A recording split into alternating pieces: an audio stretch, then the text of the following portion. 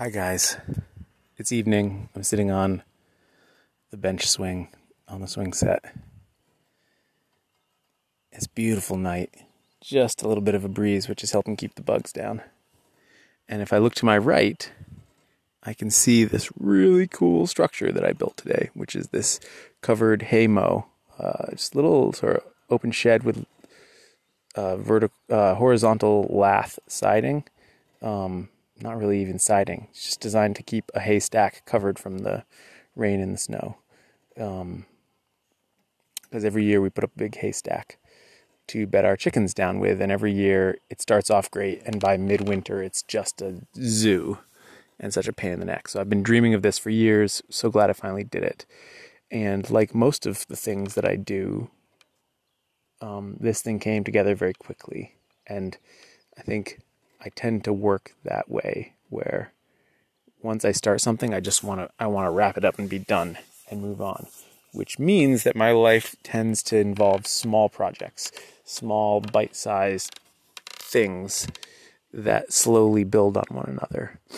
And that desire to do things myself and do things quickly and cheaply, but on a, like sort of in a cool, well thought out way, but not having it be a project that takes years, probably means that I'm much more likely to pursue things on a small scale than on a sort of larger business scale. And I think that understanding of yourself is super important, because if you're like my brother, for instance, who would tackle this project completely differently, and it would be a structure that would last 50 years.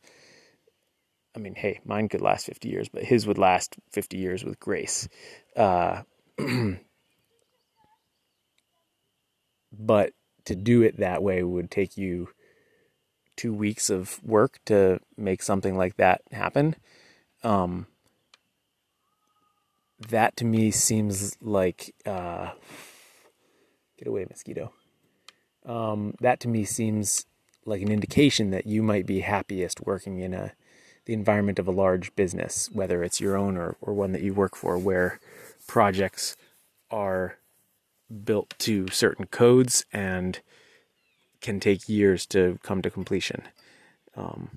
If, like me, you get frustrated in that environment and you just want to make something and improve your life bit by bit by bit, it seems like you would be happiest constructing a life where you work for yourself and you work by yourself, and everything you do is sort of scaled to that one human being kind of scale, because that will, by definition, create the kind of projects and incremental change that is most satisfying to someone like me. I also think that this haymow is really cool because it represents sort of problem solving in the moment. I didn't really have a great plan for how to make this very slightly cambered roof, slightly arched roof.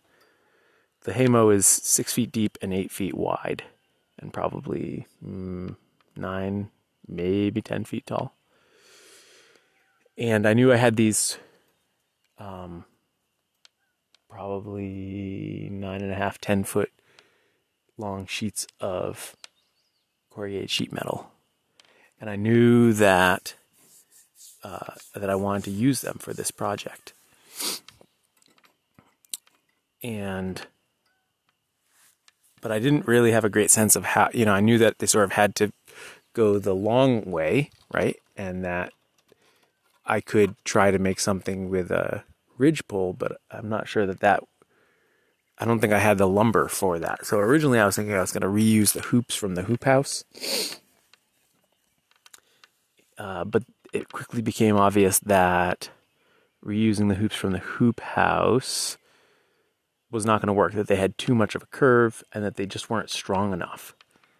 So then I had to very quickly think on the fly. I was, trying to get out the door to go pick up this dinner that we had ordered from our favorite restaurant, and I had to think on the fly about how could I introduce this curve, or essentially support the sheet metal in this curve. I tried just doing the sheet metal as a curve by itself, and it didn't want to do it. It wasn't strong enough. The corrugations weren't strong enough to sort of give that arch structural stability without something underneath it. And I couldn't physically push one side strongly enough to make it arch up like that. It would buckle at a weak point. So what I figured out was that on the 8-foot sides, sort of the open front and the back of the haymow, the top of the posts were held together sort of on all 4 sides with 2x4s, and on the open side with a 2x6, because that's what I happen to have. And they're all at the same level, and I thought, if I make my rafters different heights, then I could use those different heights to create the arch that I want the sheet metal to have. So then I thought, okay, well, do I have the dimensional lumber to do that? No. I could rip some down with a table saw, not going to happen. What do I have out back in the sapling pile? And this is where having just a bunch of sort of random saplings lying around is a godsend if you build stuff like I do, because I went back and I very quickly found 3 of the 4 things that I was going to need, and I could go out into the woods and cut the 4th thing. And so I have the 2 center ones are thicker than the ones on either side, and then there's none at the edges. So the difference in height between those 3 things, the edge, the thinner one, and the thicker one in the middle, creates the curve. And what I love about this is that it's a great example of letting the design emerge from the reality of what I have at hand. And I think that when you do that, you end up with the most compelling designs, provided you sort of have at least some supplies and some experience with putting something like this together.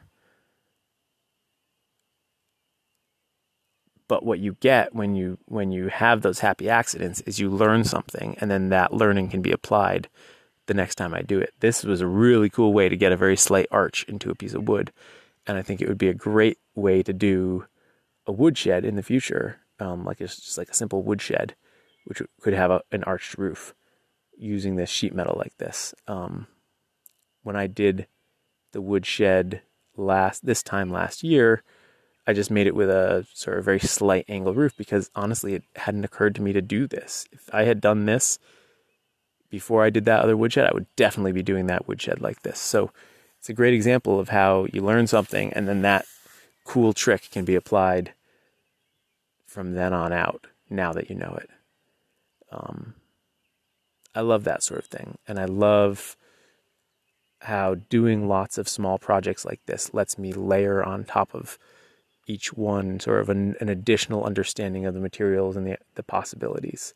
And I feel like I'm 12 years into this kind of sort of hacking together cool things. And I'm really excited to see where I am 24 years from now, because I think me at 60 years old is going to have so many cool tricks up my sleeve. Thanks for listening, guys. Talk tomorrow.